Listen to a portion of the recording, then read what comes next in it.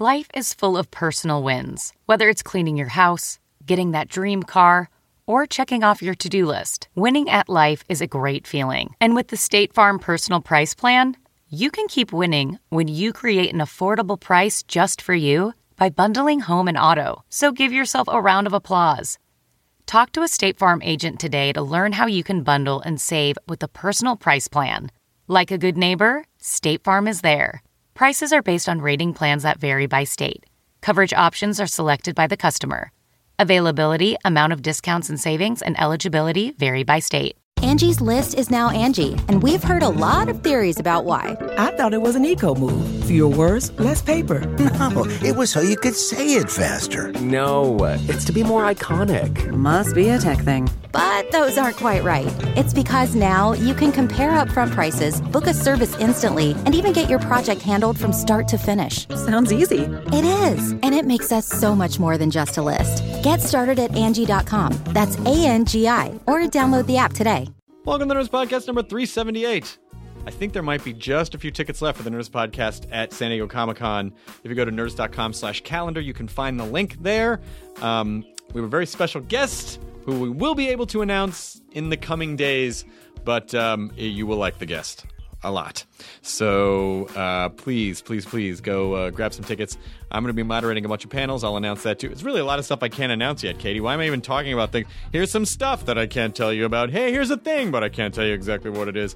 I apologize for the veil of secrecy. But soon, all answers will be revealed. Go to nerdist.com or nerdist.com/calendar. Or follow on Facebook, Nerdist, Instagram, Nerdist, Twitter, Nerdist, Google Plus, Nerdist. It's everything.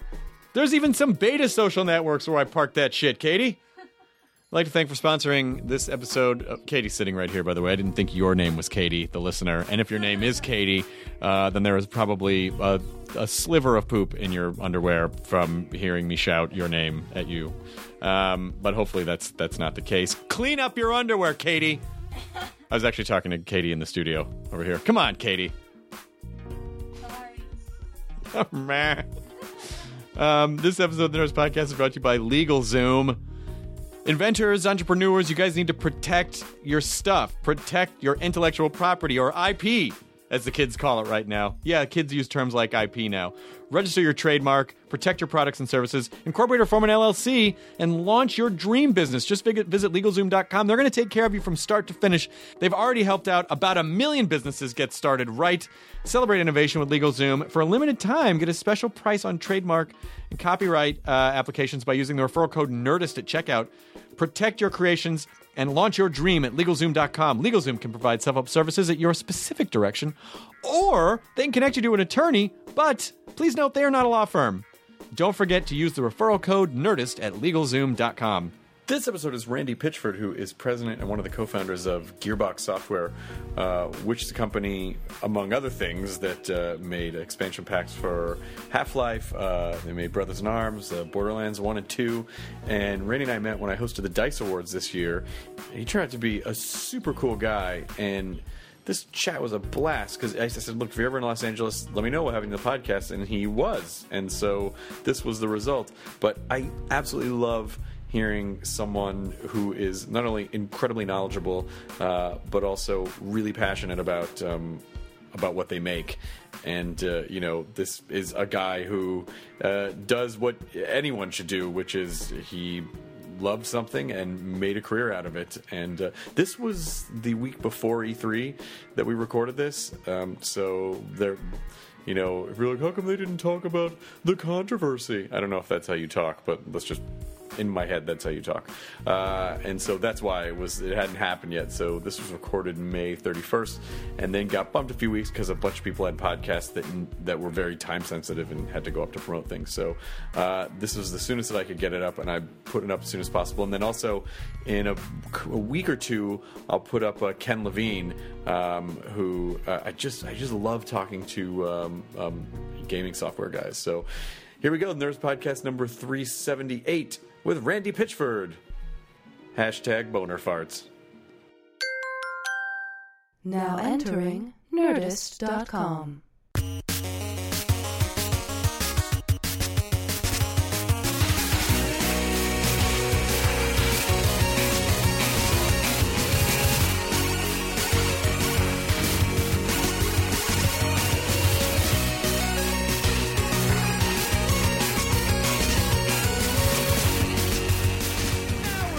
the podcast. Welcome. Randy Pitchford, how are you, sir? I'm doing great. How are you? It's good to see you, and I'm glad this actually worked out because we chatted when I hosted the Dice Awards. That's right. And I was like, come on the podcast. And you were like, all right. Who won Best Andrew Dice Clay this year? It was actually Andrew Dice Clay. Took it again. My God, every year this guy. Yeah. It's kind of a bummer. It almost went to the guy who played Turtle, and then Also, Susan Lucci was nominated. again, but never won. Jerry Ferraro has a name, sir. I'm sorry. Where do you live? Where's Gearbox? I live in Dallas, Texas. Oh, you are in Dallas. Plano. It's a suburb of Dallas. Dallas is a technically. collection of a lot of suburbs, it seems like, isn't it? Yeah, I don't think anyone actually lives in the city. Has anyone ever actually been? Have you actually been to Dallas? Could you define Dallas? All we know about Dallas is JFK went there and never came back, right? That's the one thing that so people we don't are go sure downtown. about. LA's the same way. There's not really a. Yeah, Robert Kennedy went here and never came back. Oh, no. There's not really a. There's a theme here. Yeah, it's like a Bermuda Triangle of politicians. But with 2 points, so it's yeah, more like a if you Bermuda work in line. any other sector, you're fine. It's the Bermuda line. Yeah, it's right there. Everything's fine. But okay, so you guys are based out of Texas. Yes. Yeah, but I lived here. I lived in LA. Didn't you go to UCLA? I did. So did I. Right on. Look at that. Yeah, I didn't care for anything about like being a Bruin. I just, was going to school. So. You were just going to. Yeah, like people like sometimes like US people come up to me, they're like, "Arr," and I'm like, dude, I don't care. Oh, USC? I'm the exact same way. I don't really Like, care about any of don't that. talk to this guy. He's a Trojan. I'm like, I don't. Okay. Whatever. It doesn't make a difference. Grr. You curses. Exactly. Some people got really into it, though. You go, oh, yes, they did. Because they have nothing else. They have nothing else. My mom would always say to me, like, aren't you going to go to the game? And I'm like, which game? I didn't go to a single game. And she'd be like, have some pride. Like, I never knew what. I was like, is it basketball? Yeah. Or is it? She was like, it's football. Have some pride. And I'm Exactly. like, I do have pride. It's just not in. UCLA is more college basketball known. Yeah. John Wooden. Never Sure. mind. Forget it. No, I know Sports that. guys. I know that name. All right, good. Yeah, the Good. John Wooden Center. Okay, well, He's named after him. Did you graduate? Did you go there? No, I am not a graduate. I went to the real world before getting a degree. So. You were- which one? New York, San Francisco, San Francisco, Miami, Cancun. What did you study at UCLA? I was going to study law, and then my wife, who was my girlfriend at the time, helped me realize that is absolutely not what I should be doing, that I was built to entertain people. So I spent all my time at home with my computer, and she kind of said, hey, you should probably do something with that. And she was right.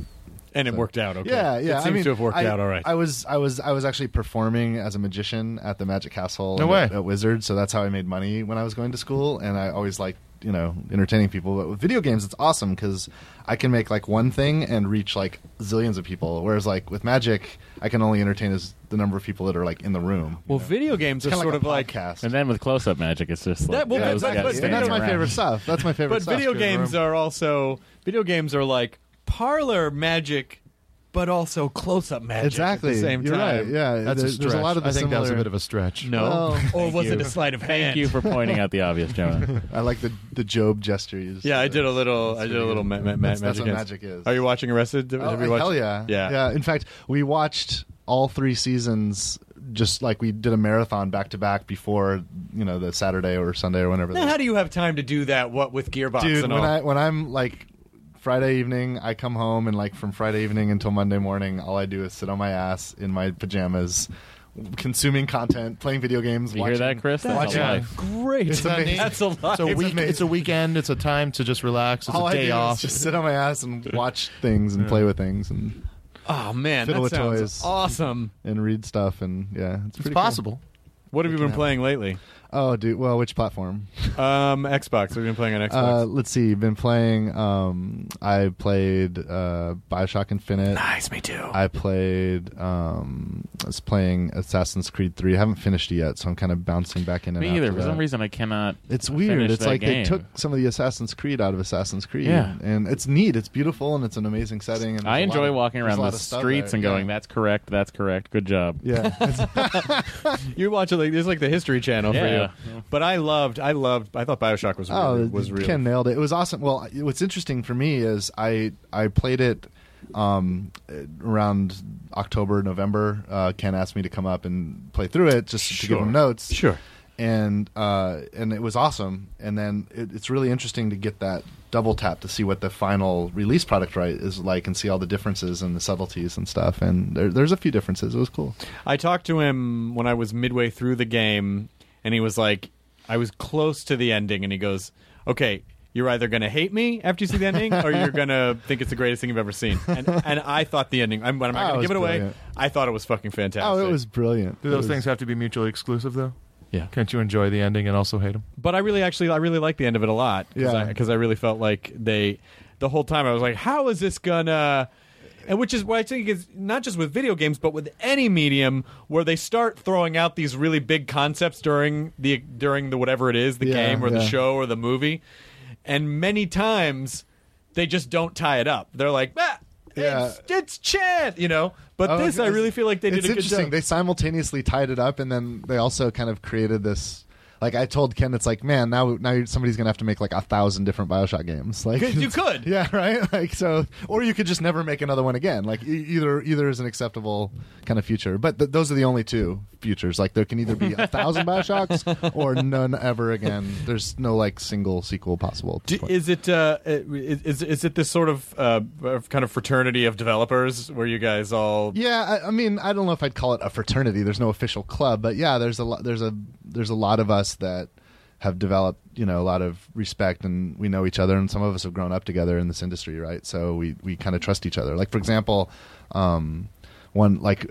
every single game I think in the entire last generation that either Epic made or the Gearbox game, like Cliffy and I would go back and play each other's games and give each other notes and stuff, and we got a lot of value out of that. And I think it was actually Rod up at Irrational that was kind of whispering in Ken's ear, like, hey, you should, we used to do this with Randy a lot, and we get some good notes out of it, so give it a shot. That's cool. What was your first did you grow up playing arcade games, console games, or like did you like text-based PC games? Everything. Yeah. I think it was the text-based PC games that kind of turned me into a game maker. Zork?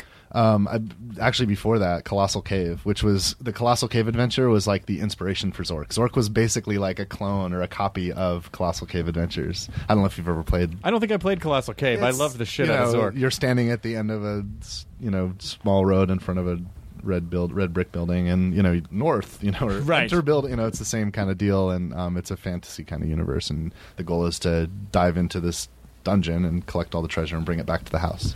Simple. And what I feel like, and certainly what I feel like you guys have managed to do, and then and also like Gabe and Valve, and is I loved that there was sort of like a, I don't know how to describe it, but just like a sort of a snarky nerdiness to all those original, like even like the original D&D books. Where there was almost a little bit of an acknowledgement to the user, like a little bit of a sometimes wink and there's some snark. Fourth wall breaking. Yeah, exactly. In pen and paper form. Yeah. Yeah, and you sort of that's when it sort of spoke to me the most. I'm like, oh, these guys who are making this, they are me. They are like me. If you like that kind of stuff, the next DLC that's coming out for Borderlands 2, it's called Tiny Tina's Assault on Dragon's Keep, and the whole premise is Tiny Tina is running basically a D&D game. She calls it Bunkers and Badasses, and the characters in Borderlands are players. So when you're playing the game, she'll be like, and then a giant dragon comes and it just kills everybody at the beginning. And you're like, dude, you can't create an impossible boss monster in the first, and all the characters start bitching. She says, okay, forget it. And she'll bring everybody back to life, remove the boss monster and replace it. And now it's a skeleton guy thing, and then this other thing appears, and other characters will say I should totally be in this adventure. And then they'll just swap out in front of you. There's this one part where you go into this forest and it's like, she says it's the fantastical forest. It's all dark and dreary. It's this doesn't look right, Tina. It needs to be, and instantly it changes into, it's like she's narrating and playing the dungeon master, and the game is changing in real time based on that. It's pretty meta. There's a whole bunch of fun. We play with that premise that you were just talking about to the nth degree in this. Well, that's what my girlfriend, who's a huge is fucking a massive video game. Awesome. I like her. She actually cosplayed as Gage. She made this insane. Oh, dude, I should see. Send us a picture of that. I will send it around to our fans because she we love built that a kind of stuff. fucking foam robot. Hell yeah, it's crazy. I'll show it to you before. That's before you leave. sick. That's awesome. But one of the things that she, because she loves to talk about this stuff, and she was like, please express the idea that what I love about Borderlands was that it sort of brought this kind of an informality and a looseness with the player, where you sort of felt like you were part of it. Yeah, we definitely wink a lot, and Anthony's amazing at that. He's the author, the lead writer for Borderlands 2, and he's I don't know if you know Anthony Birch. He has a web show called Hey Ash, What You Playing? Have you guys ever seen that? I've not seen that. Oh, check it out. It's pretty good. It's a little thing he did. He did for a while when he was with Destructoid, and it's pretty self-aware, and it's got all those nod at the. Because video games are stupid, right? Like they're just like we do so many silly things that you just could never get away with. But there's excuses because it's a video game. So he kind of plays with a lot of those premises in his work, and you feel it in Borderlands. Well, that's kind of that's sort of the John Kricfalusi idea of cartoons, where it's like it's a cartoon, fucking play with it. That's right. Like don't take it so seriously. Sometimes games try to excuse all the gameisms. They try to create constructs that, this is why it's a gameism, but Borderlands just didn't give a fuck. It actually embraced it and amplified all that stuff. Well, here's where there's a collective scream at the audience, which is I have not played Borderlands. What? But I could pretend like I did, but I don't do that. And your girlfriend has. And she played the shit out of it, and I watched her play. It's the best co-op game ever. You guys should be playing together. Well, and okay, that's a whole other issue. That's a whole other thing that you don't have time for games anymore. With the relationship or with the game? God, if we could just learn to work together. Here's the thing: I had quit playing video. I was addicted, video game addict. So you're recovering. Seriously, you let it go too far. From Moderation, sir. Late 70s until about 2003. Okay. I was a kind of I'm skipping class to play. I would skip class so I could burn through Super Mario 3, or I would skip auditions so I could get through got a problem. GTA or Wild Arms or any of those. I loved big RPG games and 40-hour games. And so I quit for 5 years. But what happened is with Nerdist, when I started getting busier, and obviously because when I worked at G4, we were covering E3, and I was I can't not play games if I'm working at G4. And so it was it was one of the things in 2008 for me was that I had a reason. I was like, well, now I have to play again, because it's work. Yeah. Okay. And then I started playing again. But with Nerdist, I had gotten so busy in the last year and a half that I would have maybe just a little bit of time each night to play something.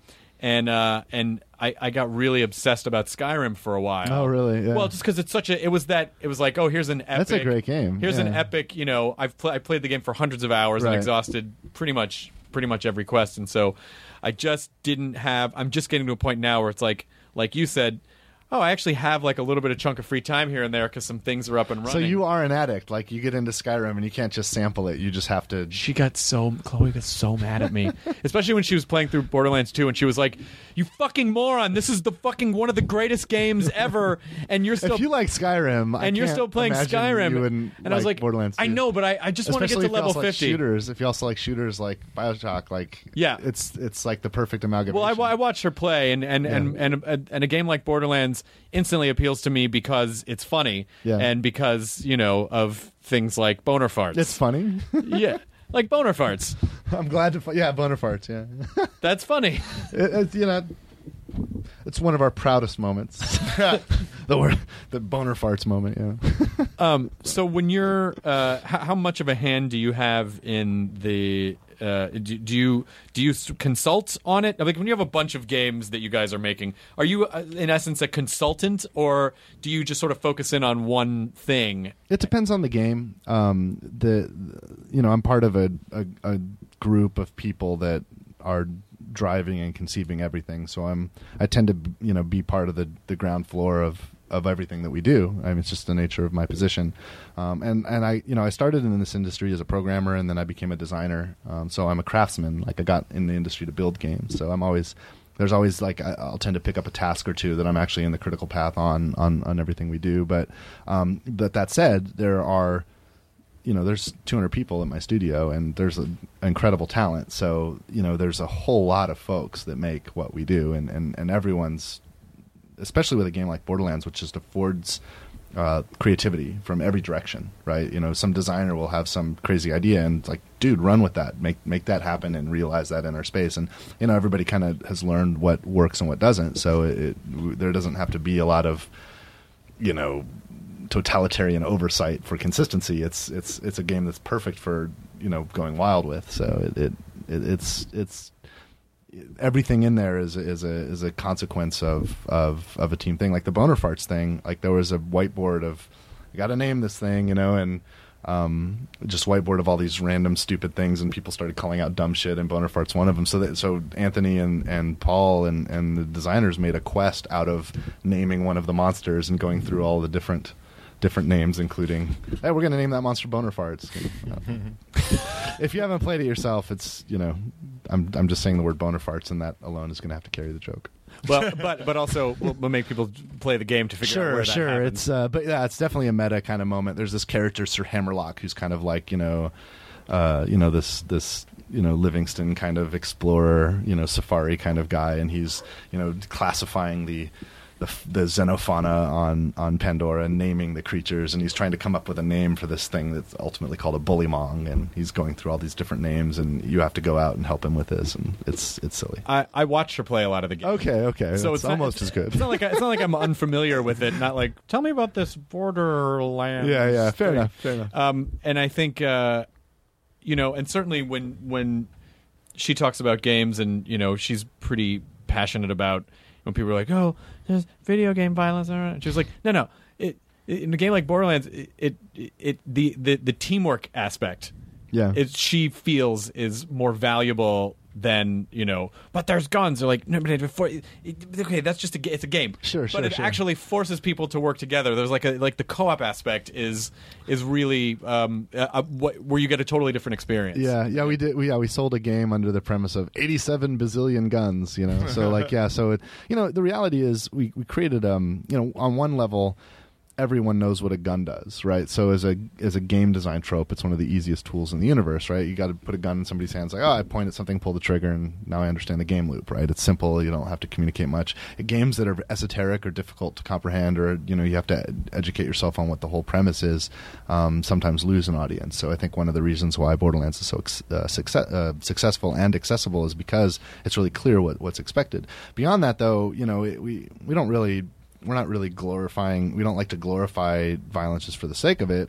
So we created a universe where you're a good guy by doing these. Like the things you're destroying need to go down. They need to be taken care of. Because we have like the fundamental game. It's a shooter and a role playing game, right? And the role playing game stuff is collecting loot and leveling up. Right, so to level up, you kill stuff and you get experience, and then you take the shit from the people you kill. So kill things and take their shit. So we had to invent a universe where if you kill things and take their stuff, you're a good guy, and that was like that was a challenge. But yeah, that's but if you play it, like that's why she's able to defend that, because she plays it and go, look, this is actually not violent in the context that you're worried about. If you actually understand it, it's it's got a lot of good messages and good qualities. In fact, I will go so far as to say, if you play Borderlands and you understand the content and you consume its contexts, you will be a better, more moral person. Hey, well, and just know that.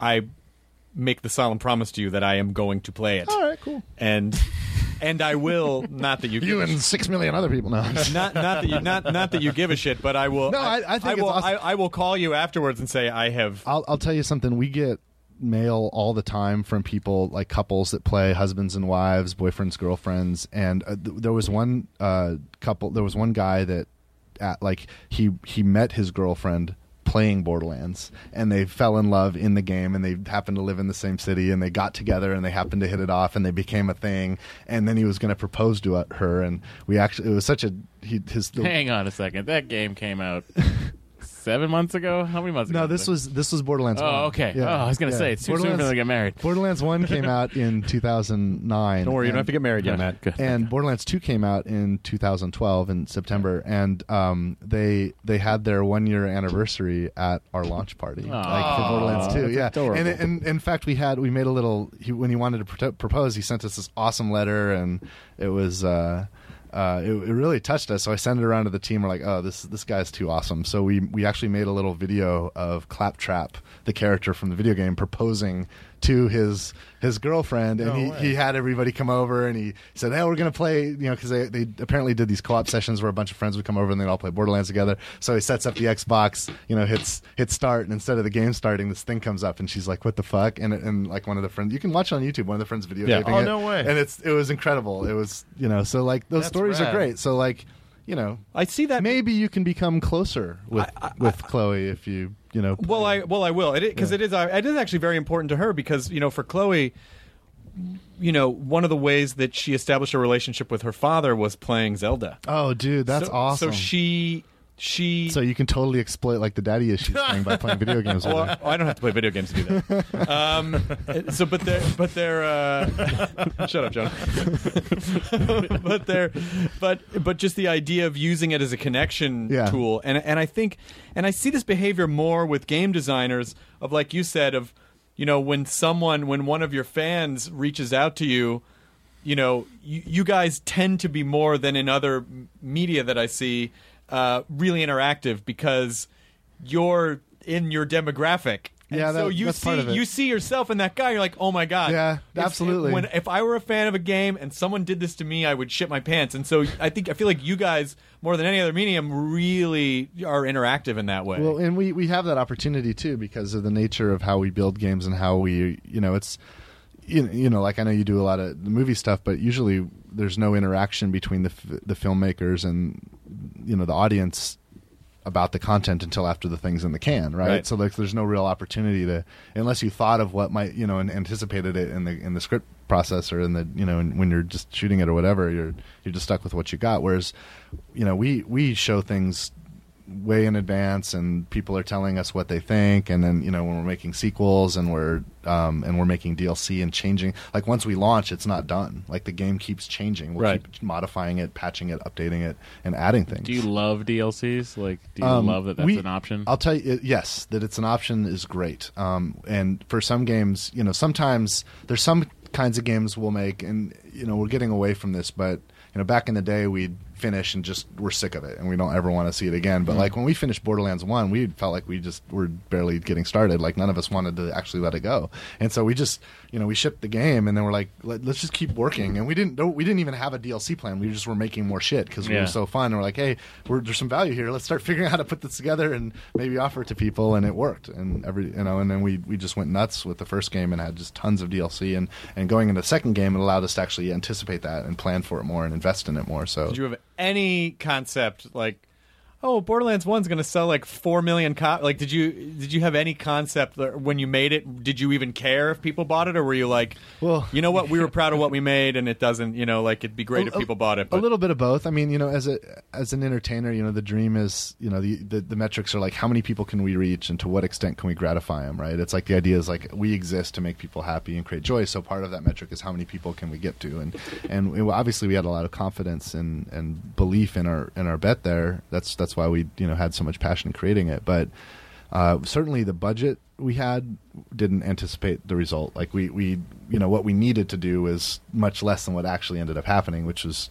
amazing, right? Like when you can have results that are 3 or 4 times what you hoped for, you're doing really good. Yeah, that's awesome. But then is there an immediate pressure like, oh shit, now everything that comes after it's got to be really, really good? Yeah, no, that always exists, and it doesn't matter what you do. The expectations are always so high, and it's always an impossible job to live up to them. But like we live in that space, we did all of the expansions for Half-Life. And right. Like that wasn't that your really? That was Gearbox's first. Our first game was Half-Life Opposing Force, right? Yeah. So like here comes Half-Life, and it's like, oh, this upstart is gonna you're gonna follow Half-Life. Good luck with that. Like everybody thought, oh, those guys are dead, and we. Okay, so it's risky and it's big shoes to fill, but we dove in and we were just so passionate about the content. We love the universe those guys created, and a lot of our friends were up there working on that stuff, and we really wanted to do a good job. And it turned out we happened to make something in that case that everybody really liked, so it was a great start. But sometimes we put a stupid amount of energy and money and time into our Aliens game, but it didn't work out as well. A lot of people didn't appreciate that as much as some of the other things we've done, so it's tough as an entertainer. Like I think about some of the movie guys, and like sometimes like Spielberg and Lucas get together and they create like Indiana Jones, and then other times they get together and they create Indiana Jones and the Crystal Skull, and then like you're like, what happened, you know? And then like, oh, and then, you know, Spielberg makes Lincoln. You're like, oh, you're good, it's cool. Like, you know, you have skill. Your turn, George. Yeah. Well, it's just. He might be done now. What's he gonna do next?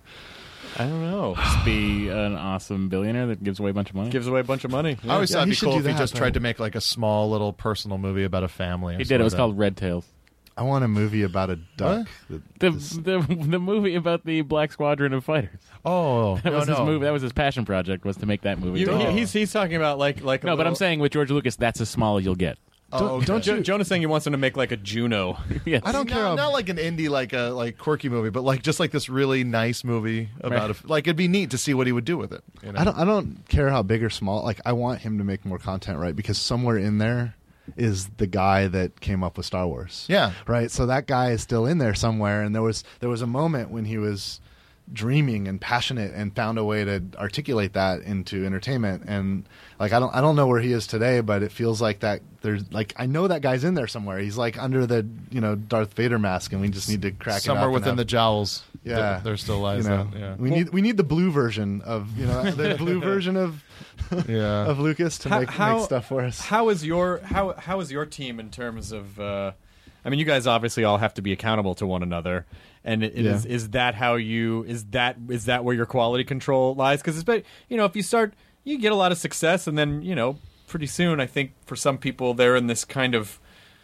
this stratum where they kind of don't know because they're not really connected to you know. I'll tell you that it's less about like holding each other accountable, and it's, you know, most of the people that I work, like I feel like I suck. Like, I suck all the time, and I'm just trying to get better and learn shit and try to suck a little less the next time.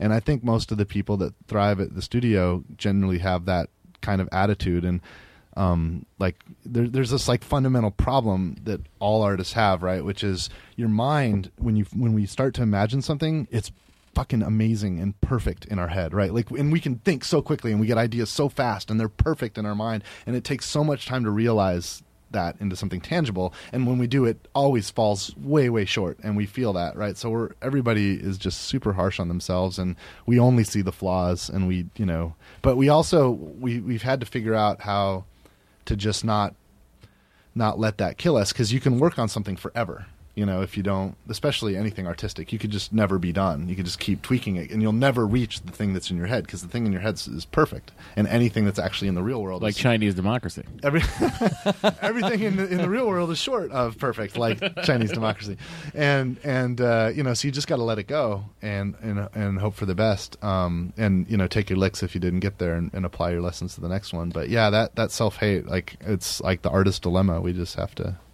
Well, it's hard because you can't just imprint what's in your brain onto a sheet of paper. Yeah, that'd be awesome. As easy. It would be so much easier. Yeah. Because because a lot of times your dexterity gets in the way. Yeah. If your dexterity count is low. How long does it take you guys from, like, first of all, who says, okay, here's my idea for this video game at the company, and then who says, yes, let's make this one, hold off on that one? Like, so who does that? So ultimately, like, I don't, like, okay, so we've got like 200 people, and there's right. I have the good fortune of working with, you know, amazing people that are way better than me, that run circles around me. But there's got to be like 12 guys that you don't like working. Out of 200. I mean, those are just pretty the good odds. odds. It doesn't. No, I don't. I work with two guys I hate. Well, where? What? John, where? What? Like in your other jobs? As a stand-up. I'll tell you. You know, of the people at this table, 2 of you are okay. Oh shit! Wait, he didn't say the third was great. The third could be a complete piece of shit. It's true. No, but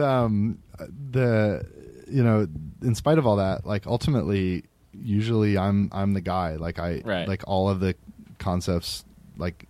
And I don't know how to. I don't mean to be condescending with that. And like that's the question. So it's most you. of the stuff, but most of the stuff that I choose to get behind, most of it, Brian, who's one of the one of my partners, one of the owners of the studio, one of the founders with me. Like he's like this crazy visionary, and so he'll be planting most of the seeds, yeah. And then I'll, like, some of the seeds I'll be able to feel like okay, if I turn that into this, and then like there's a market for that, Yeah. and then I'll try to rally consensus around that belief, and then effort starts to happen, and we start to Okay, run sub towards question it. Yeah. from when you say yes, let's go ahead with this.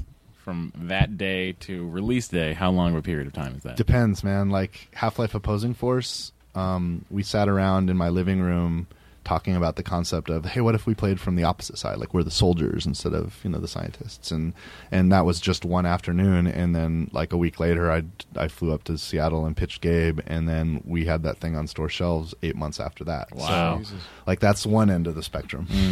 And then the other end of the spectrum is like, there's things that we have been tinkering with that have been, kicked around and have been played with that could be, considered projects that have been going on at Gearbox since 1999. Right? Nothing's been announced, and we'll Don't Duke be damned Nukem me, if we man. ever- Don't we ever Duke talk- Nukem me, man. See, that's where it becomes a problem. Once you feel like, oh, I think we've got enough, let's announce it.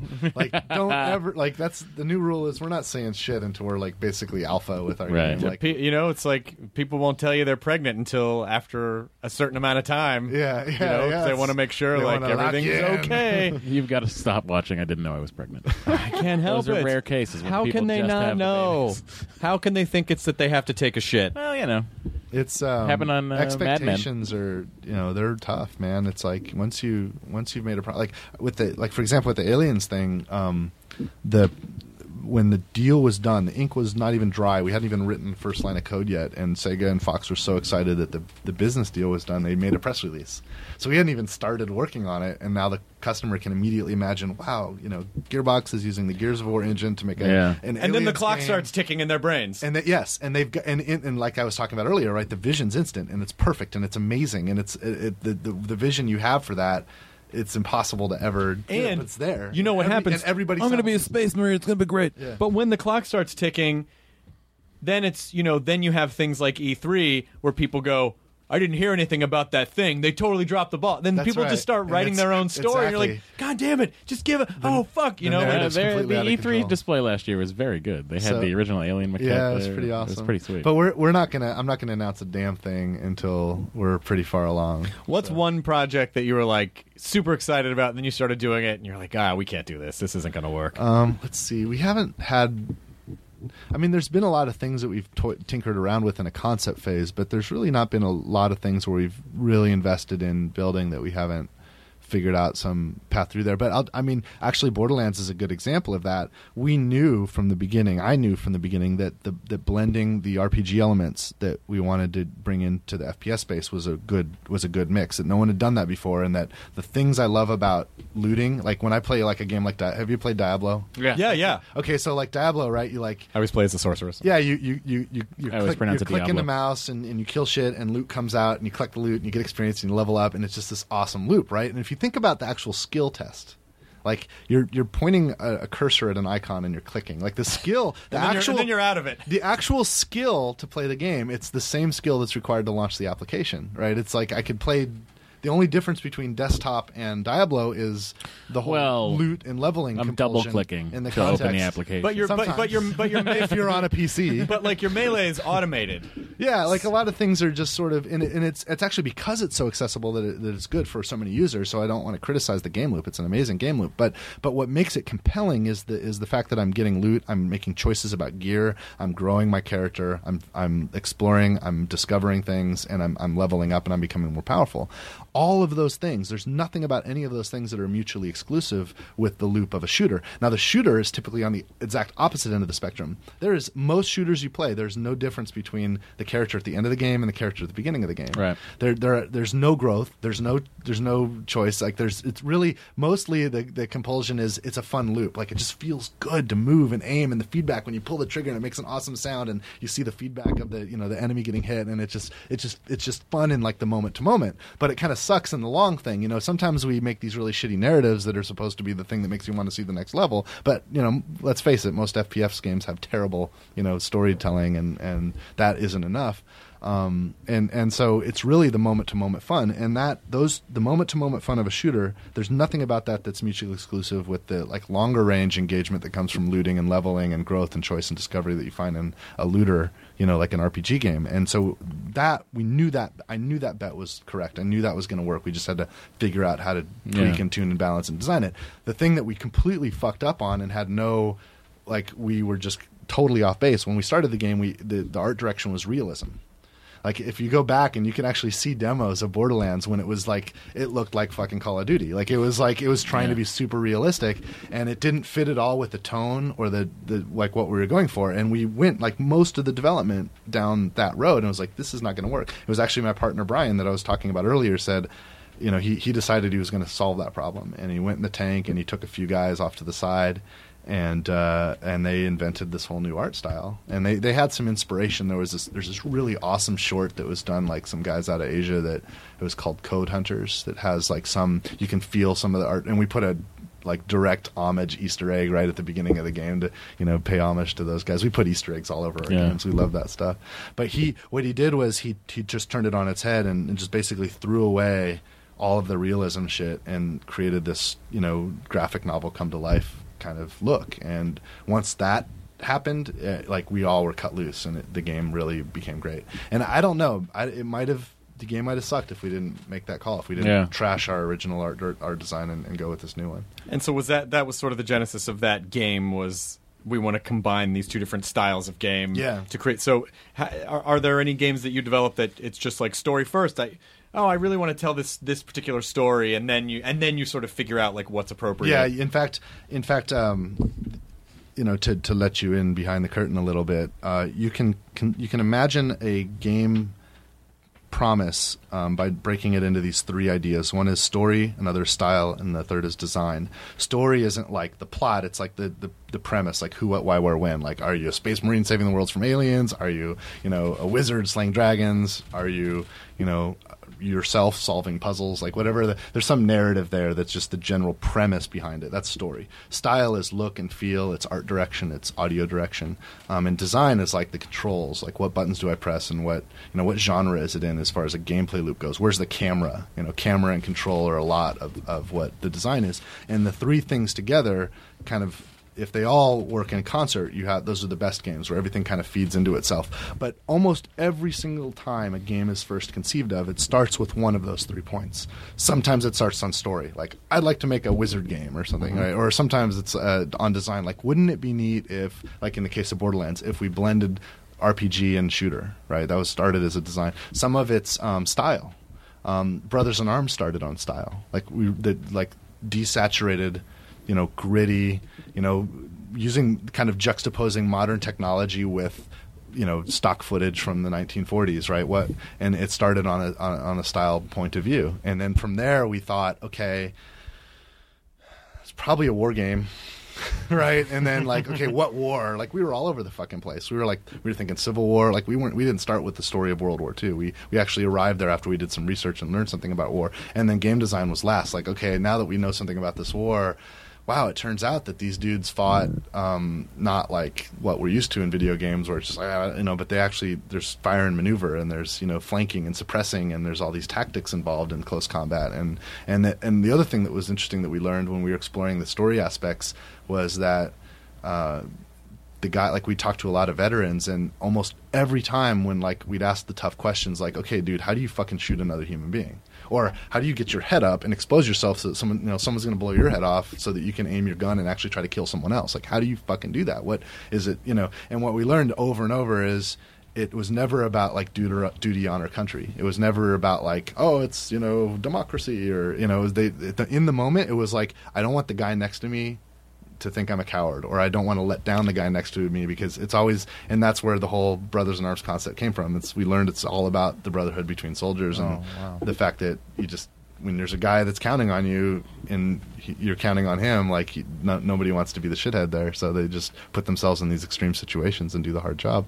And so that's an example where style came first, that led to story, and the story things we learned led to the design of the tactical gameplay and squad combat and like working with teammates and stuff. And well, it's hard to have that. I mean, it's just to have that kind of holistic idea, because obviously some people are better at one thing. Yeah. But then, the game looked like shit. Oh, that's a cool idea, but then that didn't really. I think that's one of the superpowers of Gearbox, and it's probably, if I had there's a lot of things that there's people at my studio that run circles around me, and I'm like a okay to shitty programmer today, and I think I'm a pretty good designer, but we've got some amazing people that are just unbelievable at that stuff. But probably my superpower is thinking about the nexus of how those fit together. And Borderlands was an interesting case study because we started with the design pitch, and we knew, I knew for certain, if somebody cracks this nut, holy shit, it's going to work, because it's so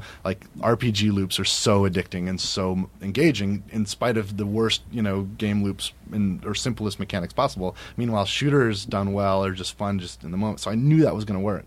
And then we kind of invented a story, the premise, the setup that allowed for these things. Like I said earlier, we had to come up with a universe where you're a good guy if you kill people and steal their shit, right? So that was so story followed design, and then style was we fucked it up. Not only did it come last, but we missed.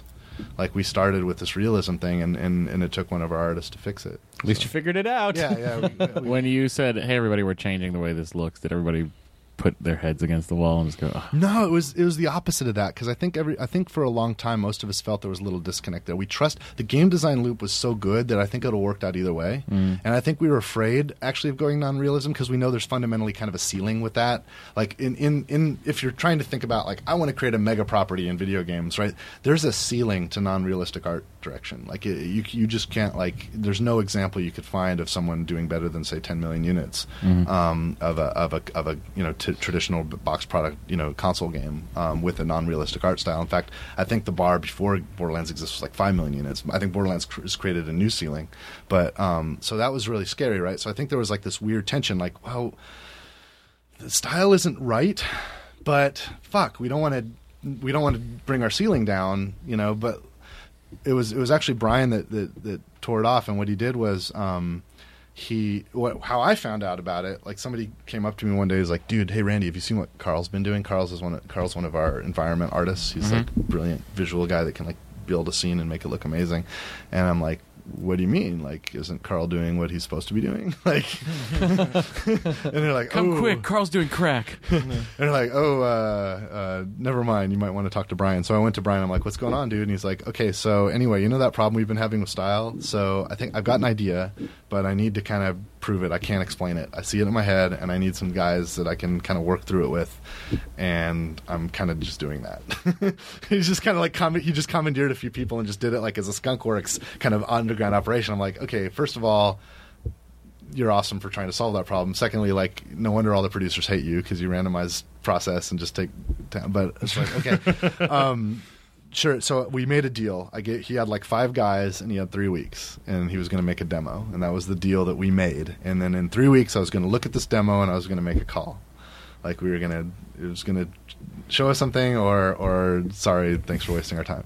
So, and I remember the third week they set up the demo, and Brian left town. He went he and his wife, they had we got some family thing in Minnesota, and he was gone. And his feet he was Fred Flintstone, his feet moved before he actually left. I make fun of it, but I think it was honest. I think he actually had that trip planned well in advance of the demo. But anyway, he wasn't there that day. I always like to make fun that he just was afraid to be there.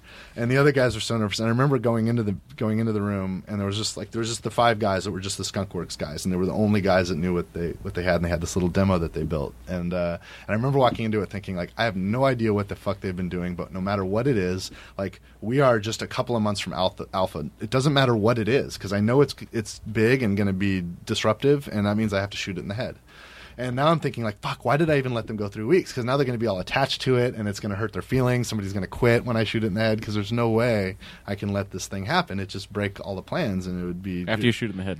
It would be it would be completely irresponsible for me to let whatever this is be anything more. And I was before I even saw what they had to show me, I was regretting even giving them the 3 weeks. I should have just stopped it before it started. Is what I was thinking.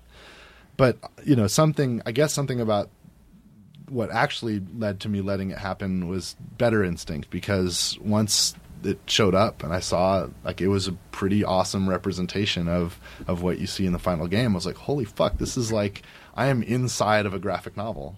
And I've never felt that before. Like I've never seen that in a video game before, and it was astonishing. And it was like, okay, I want this. Like this is so obviously the right thing.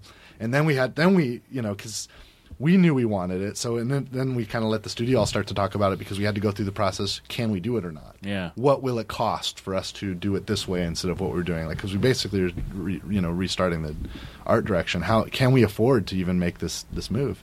And so we had to kind of widen it up, open the kimono, let everybody kind of understand, and go through the process of figuring out if we can do it. By the time we were done with that, the studio feeling was, oh, we have to do this. So it wasn't like a oh fuck surprise. It was like the studio's like, we have got to find a way. This is the most amazing thing ever, and everybody was so fired up. But I had the problem, like, we're an independent developer, it's our brand and all that, but we have a publishing partner that has a lot at stake and a lot invested. So I'm like, fuck, I got to go tell I got to tell the 2K Games guys, I got to tell Take-Two and those guys that we're doing this.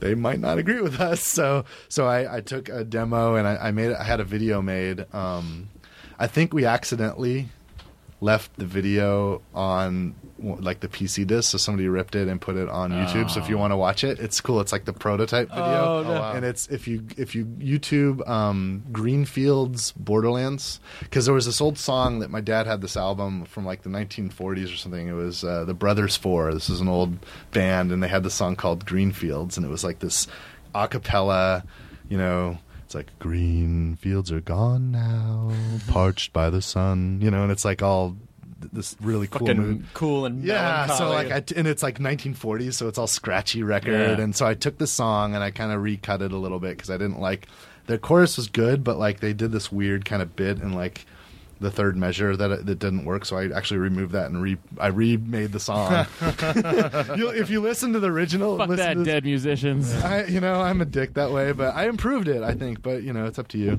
to decide. But anyway, and I took that song and the couple guys from the cinematics team took some shots from the demo and put them together and made this little scene, and that's what I brought to 2K. And I'd show up to in Nevada, California, to their offices, and I had my USB key with this on there, and I'm like, all right guys, this is gonna be a shock, but anyway, so, and I took the head creative guy and I showed him the video first. I just let him see the video, and then it did the same thing to his mind that it did to mine, because I knew that the creative people and the marketing people were probably going to be easy, and it was just the production people that are going to shit their fucking pants, right? So I kind of like subjugated and went in there and planted seeds with all of the more creative types and the marketing types before I put it in front of the PD guys. And then we had everybody together in one of their conference rooms, and we ran the live demo and showed them.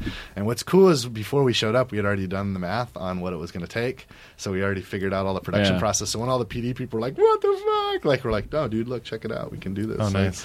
And it was and everybody thumbs up it, and that was one of those great rare examples of the publisher being on the team of the talent. Did that supporting the talent? Did that push the release date at all, or did you guys just double time? We hadn't announced a release date yet. Oh, great! So we did. See, that's going back to being smart. That's right. Grand Theft Auto 5. Where the fuck are you? we had a little flexibility there, so it actually. And as we started to look at what window we should be targeting, there wasn't a lot of great options, and so we found a spot that we were able to hit, and that spot was in October of 2009. And it was there was a couple of things that were big that were coming out in September, like, Halo. And there were, and then there was a couple of things that come out big that are in November, like, Call of Duty.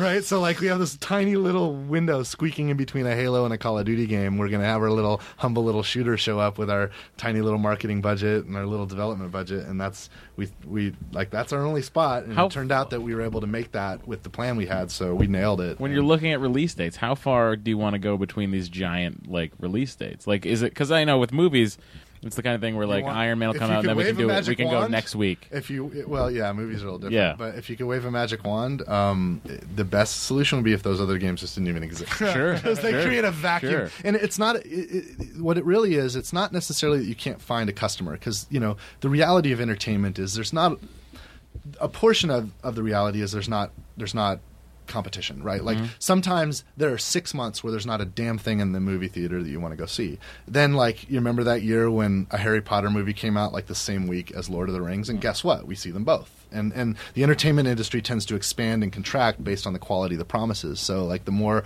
awesome stuff that's out there, the more we're going to dive into it and want to consume it. And, you know, some people with limited budgets, they can't consume it all right away, but they're going to get around to it, and that revenue. But there's also with movies, or at least, you know, I mean, when you're talking about Borderlands via Borderlands versus Halo or Call of Duty, you're talking about, like, really effective counter programming in a way. Yeah, well, where you go, oh, this actually is interesting to release it at this time because it's totally different than the other two things that are around it. That's a rationalization, because the flip side of the entertainment expands and contracts based on the quality of the promise. The flip side is there's a real limit. There's a limited.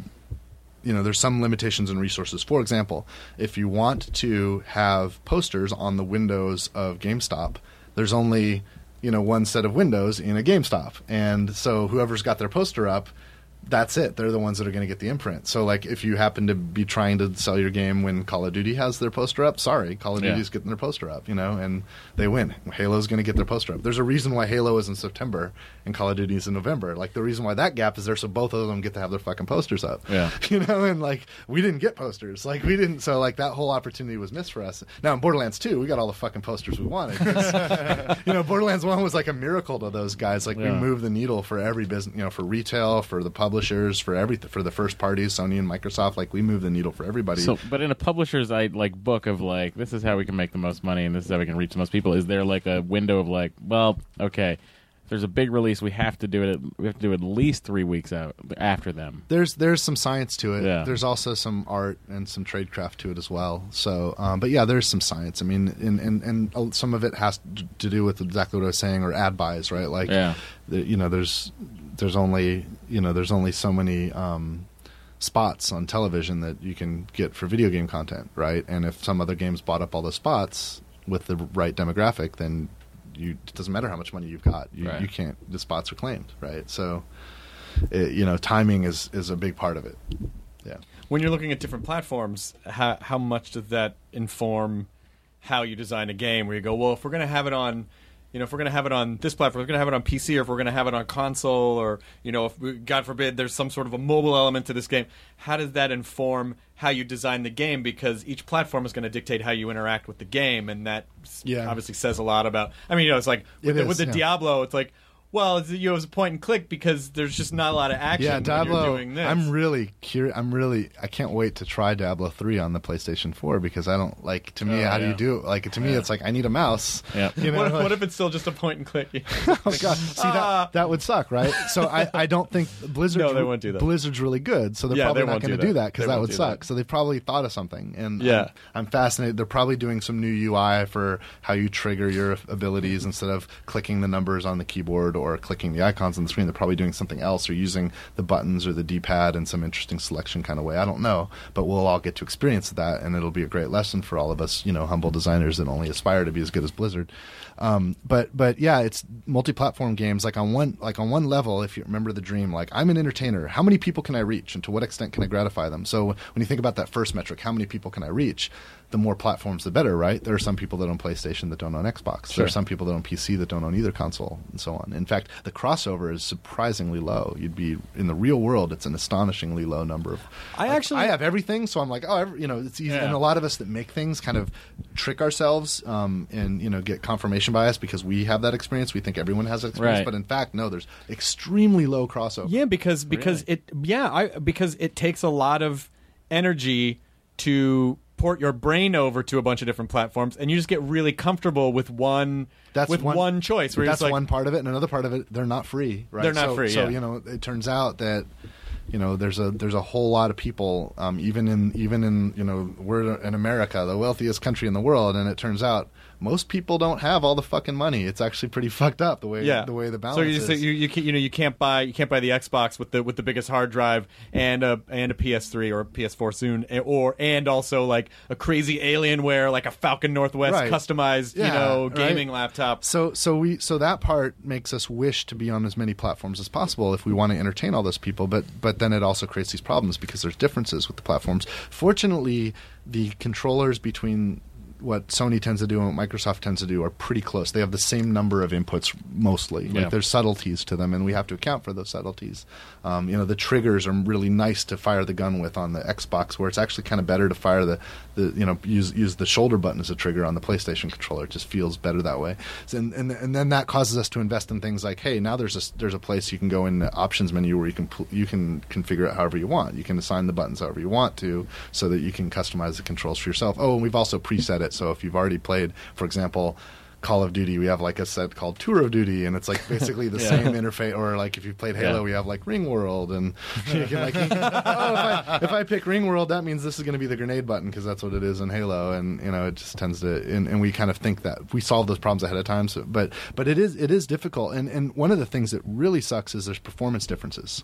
Like in this generation, the Xbox is generally a little more powerful than the PlayStation 3. There's some couple of subtle advantages it has. So it tends to be so the lowest common denominator is the PlayStation 3. And meanwhile, like the high end of the PC is just extreme. And so like for example, when you watch a trailer or see demos for upcoming video games that are multi-platform, you're almost always seeing content that's PC content. Yeah. And it's always, frankly, it's a little bit dishonest, right? Because if you're a console customer, what you're going to actually see, like when you play the big games on the console and you've seen this beautiful high definition, every texture is high fidelity, in the demo or the trailer or whatever you saw. And then when you play it on the Xbox or the PlayStation 3, the textures are muddier. They're lower fidelity materials on the surfaces. Sometimes there's lower resolution models and assets in the game just because the processors aren't as powerful as the high-end PCs. This is a real challenge. And like so what do? You have two options. One is just leverage the fact that the PC is most powerful, and the people that get to play that have that amazing experience, and you get to use that experience as your marketing front face, right? Or the other choice you can make is, well, nerf the PC. Let's go for platform parity. So everyone's seeing the same content. And we've done it all different ways, and there's no winner. Like each way we've tried it. Some there's angst from one platform. Segment that complains. There's segment that exactly. There's a segment that complains, and but we'll just, there's always a segment that complains. But it sucks if you're an entertainer because you really just exist to try to make people happy. Yes, right? I know that. If you exist to try to make people happy and you never can, it's like this endless oh god. Well, first of all, I've never. And then we just cry ourselves asleep. I love that idea that you keep saying, because I've never heard, and maybe they all think this, but just I've never heard another.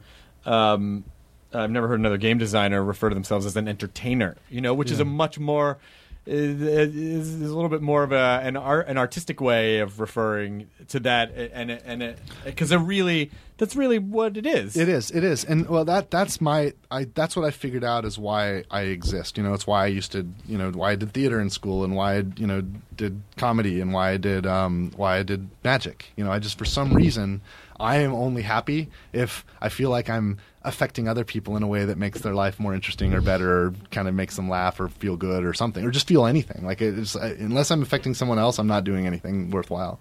And some of us just happen to be built that way. There's a lot of cool things we can do, right? There's a lot of ways that a life can be spent in a worthwhile way that helps our species, right? Like some people figure out how to become doctors and help us live longer lives, or some people, become police officers or join the military and help us live safer and more secure lives, or some people become civil engineers and help our roads or bridges be better and faster so that we can have more efficient lives. But what I figured out at some point was all of that is cool, but if I removed joy and happiness from my experience, and if we remove joy and happiness from all experience, then life would be worthless. Like, it's only because of joy and happiness that life has any meaning at all. And it's when I realized that I kind of decided that the most noble people in the world are those that kind of create happiness and joy for the rest of us. There's no question that we do the most important work. Absolutely. Oh, no question whatsoever. No, seriously. Imagine the universe. Imagine the world where no one experienced any joy and happiness.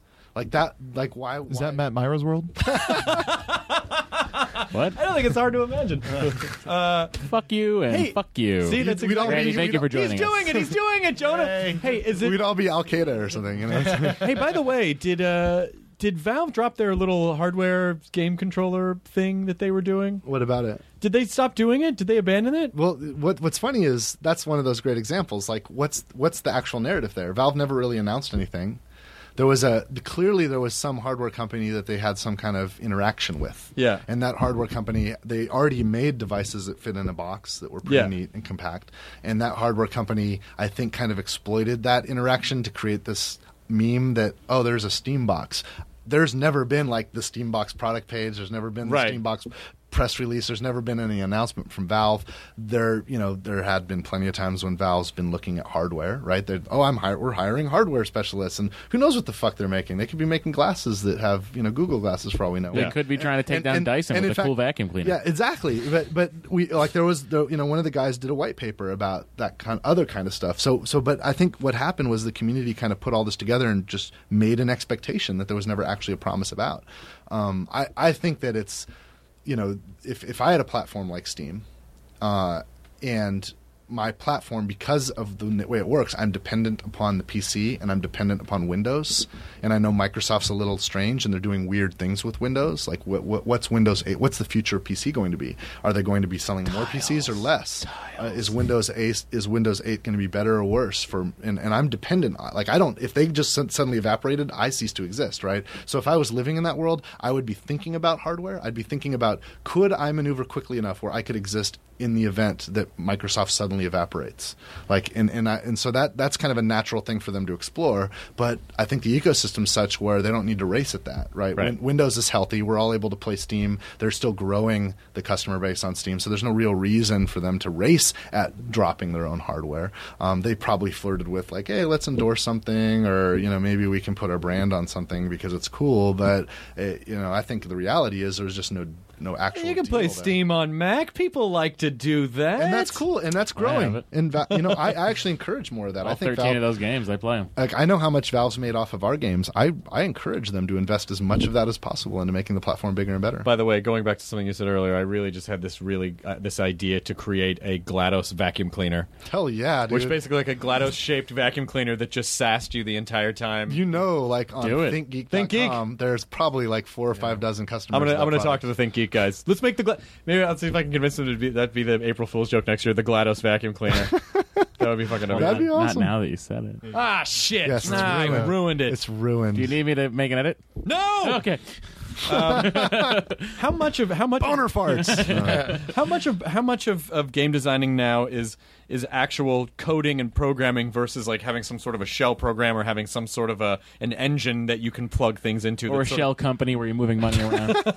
that's more point and click. Well, about a third of the crafts people, the tradesmen in our studio, are programmers. So if by that metric, about a third of it's programming. But that being said, we build a huge amount of what we call scaffolding, which are like tools, and the programming is actually creating access to what you're really doing. The programming is like one of the things that makes it possible, for example, to offer 87 bazillion guns. Like I don't know what the exact count is. It's actually in the Guinness Book of World Records. They have the exact count. Like we have the world record for most guns in a video game.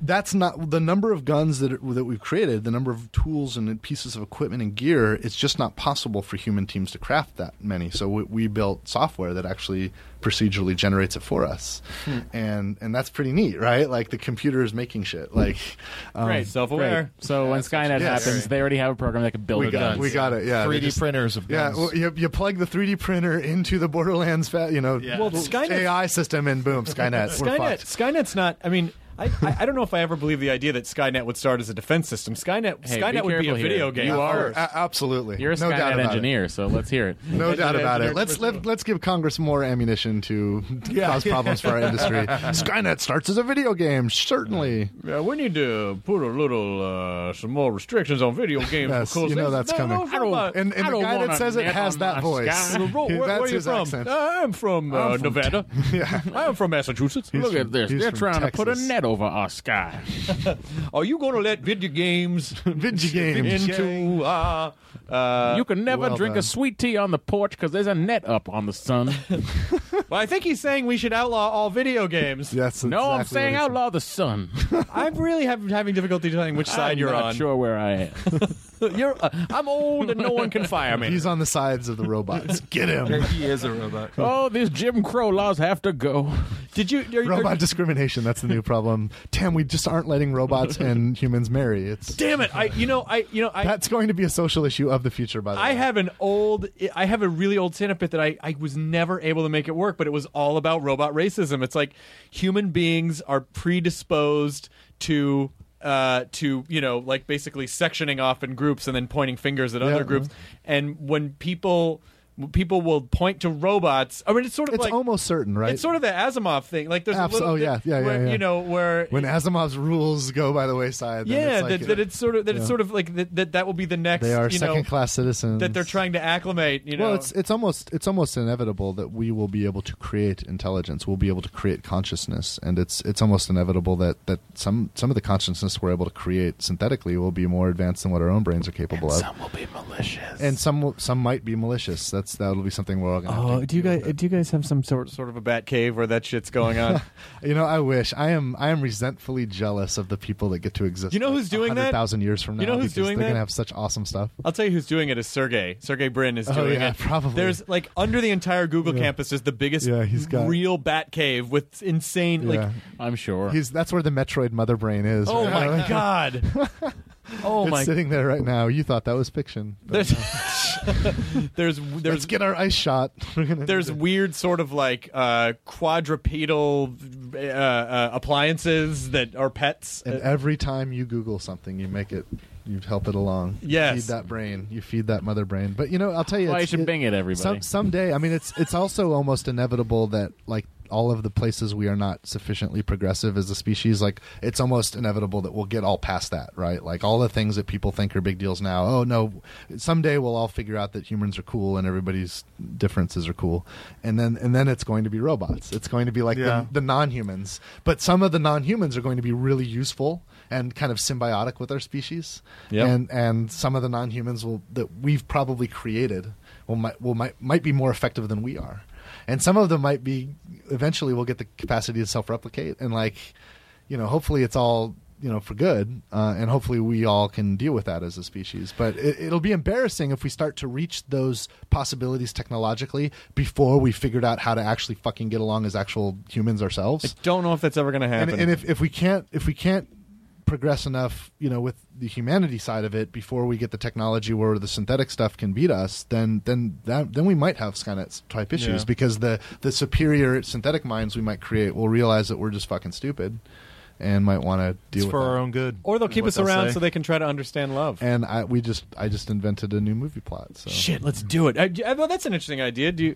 Any plans to cross over, or do you feel like, you know, like, it was funny that when they announced that that J.J. Abrams and Gaben were talking about, like, developing stuff together, because That was cute. when I talked to him before, he was like, "Well, it's just the right. I don't know. It'd have to be the right thing, and that's never." And it's very. I feel like it's harder to create a movie from a video game, even more so than a book, because people form such intimate relationships with a video game, and a lot of a video game is a mirror for who their personality is.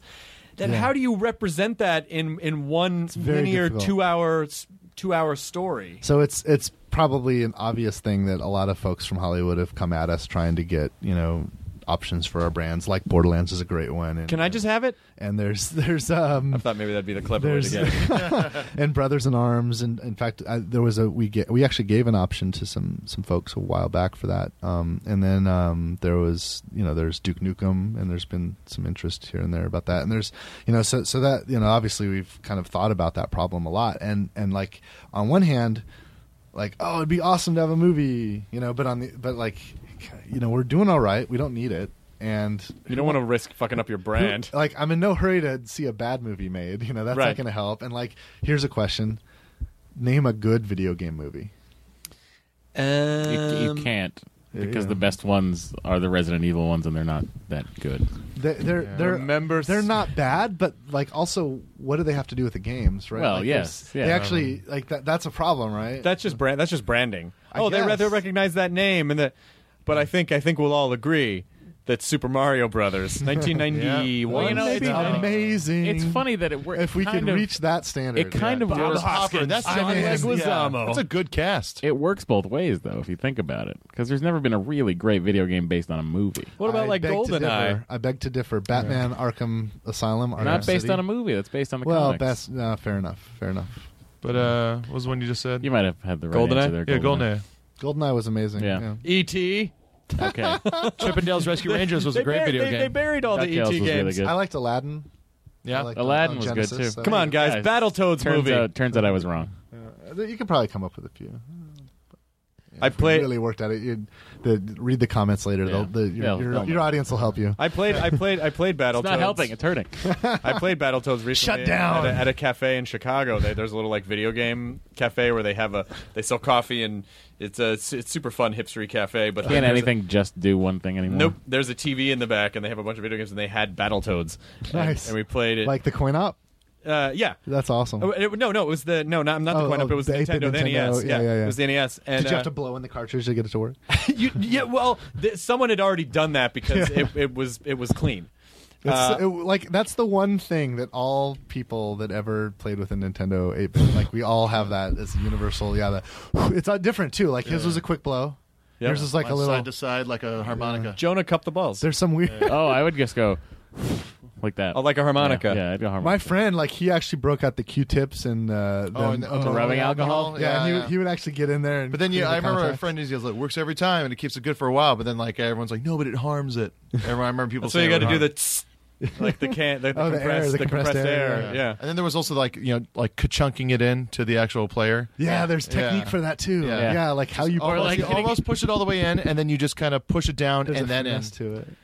Yeah. Yep. They finally made like a new one that you actually insert the cartridge Yeah. into the top. Yeah, It's yeah. actually foolproof. But Actually, they made that one like still in the 90s, like the little top. Yeah. I think Geek should make a toaster that you just put the bread in like that and then push it down that way. And then And it doesn't function unless you blow it first. Yeah. It's got like a breathalyzer. You have to blow into it Someone must have first. modded like a Dreamcast or something. to be a toaster? I'm sure, but That I would want be the awesome. Nintendo. I want to open the door, put my bagel in, and then push it You know what makes down. a great toaster is the original Xbox. It's like you just Yeah, lay that's your true. toast on there. It's toasted. You don't have to mod it at all. You can actually make entire You just meals. plug it in. It just works. You can bake 4 potatoes at a time on it. absolutely. You turn into a creperie, just like Listen, Get the that, tin foil with the hot dog. that It's- that G5 processor really sucked.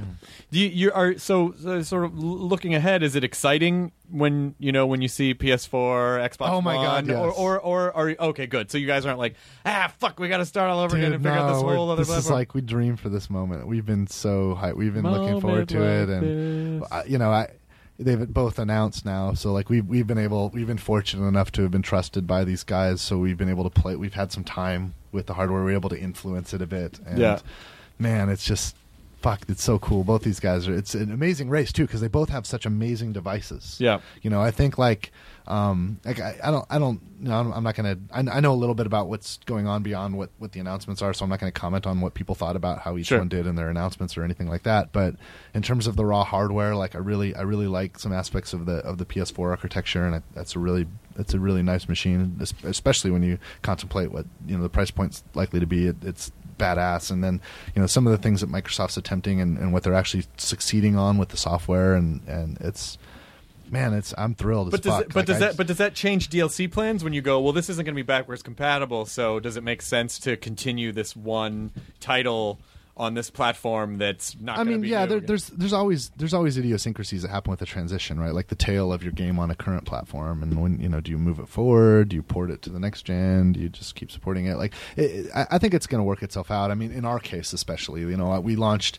We're not launching any new full products for the current gen, and again, so we've launched the last of our current gen products, and everything we've got in development is for next gen. we have some things that we're supporting for current gen and new, like there'll be DLC for our both of our most recent games for the current gen that's still to come. And the reality is, at launch, even if these guys do amazing at launch, what are they really going to sell? A couple million units a piece at launch, right? So meanwhile, there's still a lot of machines, machines of PlayStation 3 and Xbox 360 out there. Well, it's not like if I get an Xbox One, it's not like I'm going to be like, I'm going to chuck the old one. Like I'll still hang on to that one. Yeah, I still have my Atari C380 Pong machine. So some of us are we just can't get rid of our stuff, but we're hoarders. I'm a digital hoarder. Is there anything? Well, I always love going to at E3. There's always a booth which is all the old. Yeah, the Video Game History Museum. We sponsor those guys. Was it Volcom or Vol? What was the?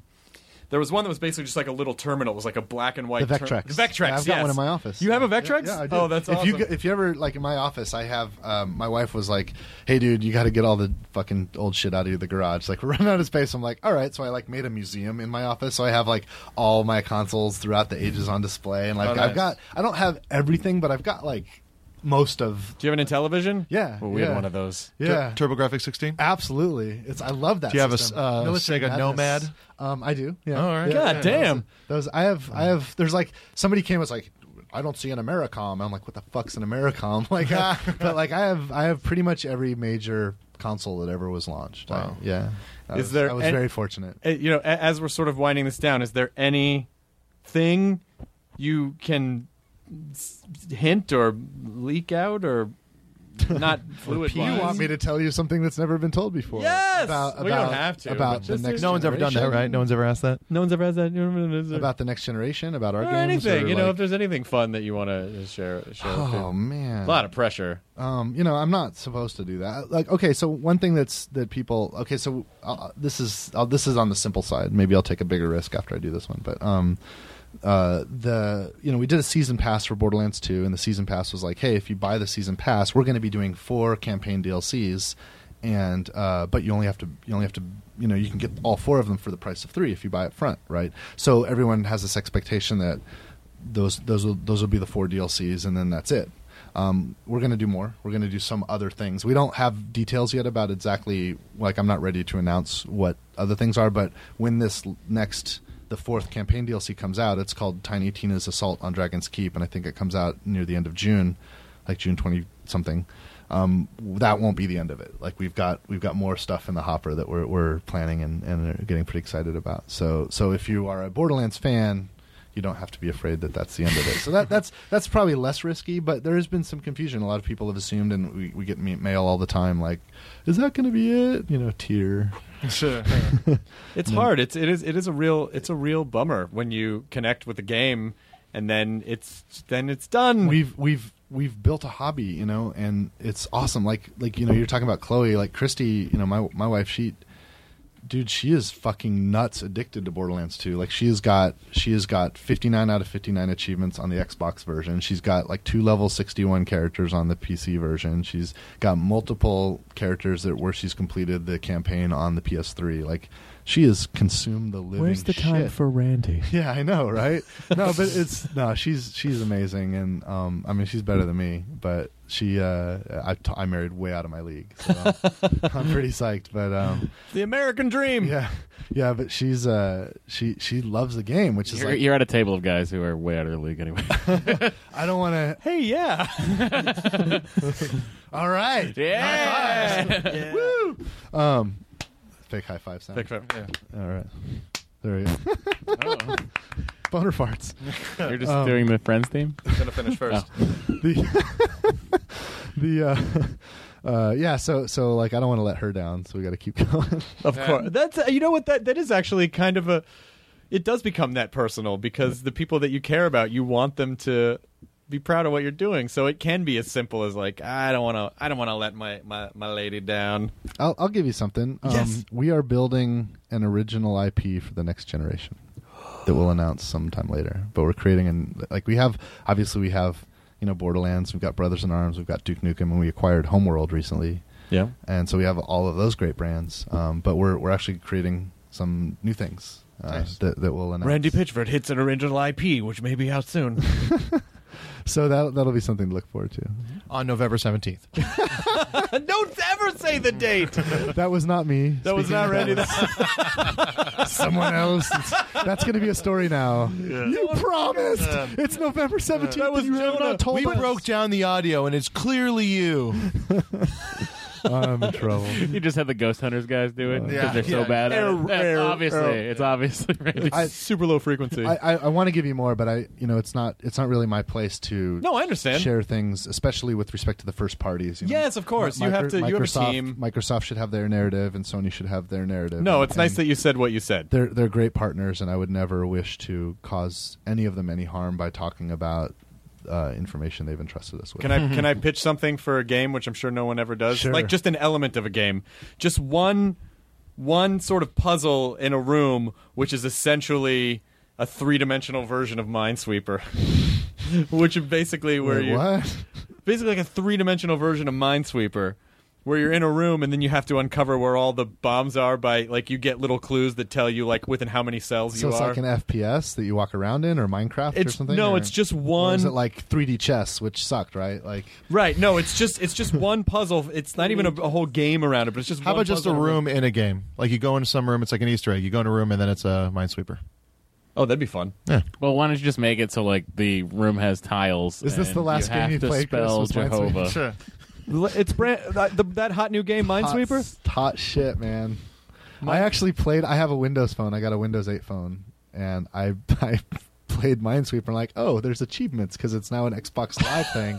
So I played the shit out of. See, who the fuck is making fun of Minesweeper now, Randy Pitchford? Exactly. So I apologize. It's simple but fun. I will throw myself under the bus. I should not throw stones. That's all right. I appreciate that. It's good to see you, man. I really appreciate you coming out and doing the show. I'm happy to do it. I'm really glad. It was really fortunate. I did something for some, I guess, friends of yours yesterday, and then I've got a couple other things. So it was really awesome that I was able to come out and do this. And you guys are a lot of fun. This was cool. Well, whenever we come perform in Texas, I hope we can pop by. I'm sure that happens all the time and wreak some havoc. Yeah. No, if you are in Texas, you're welcome to come by the studio, and we'll give you a warm welcome. Sweet. I'll be there in July. I'll see you then.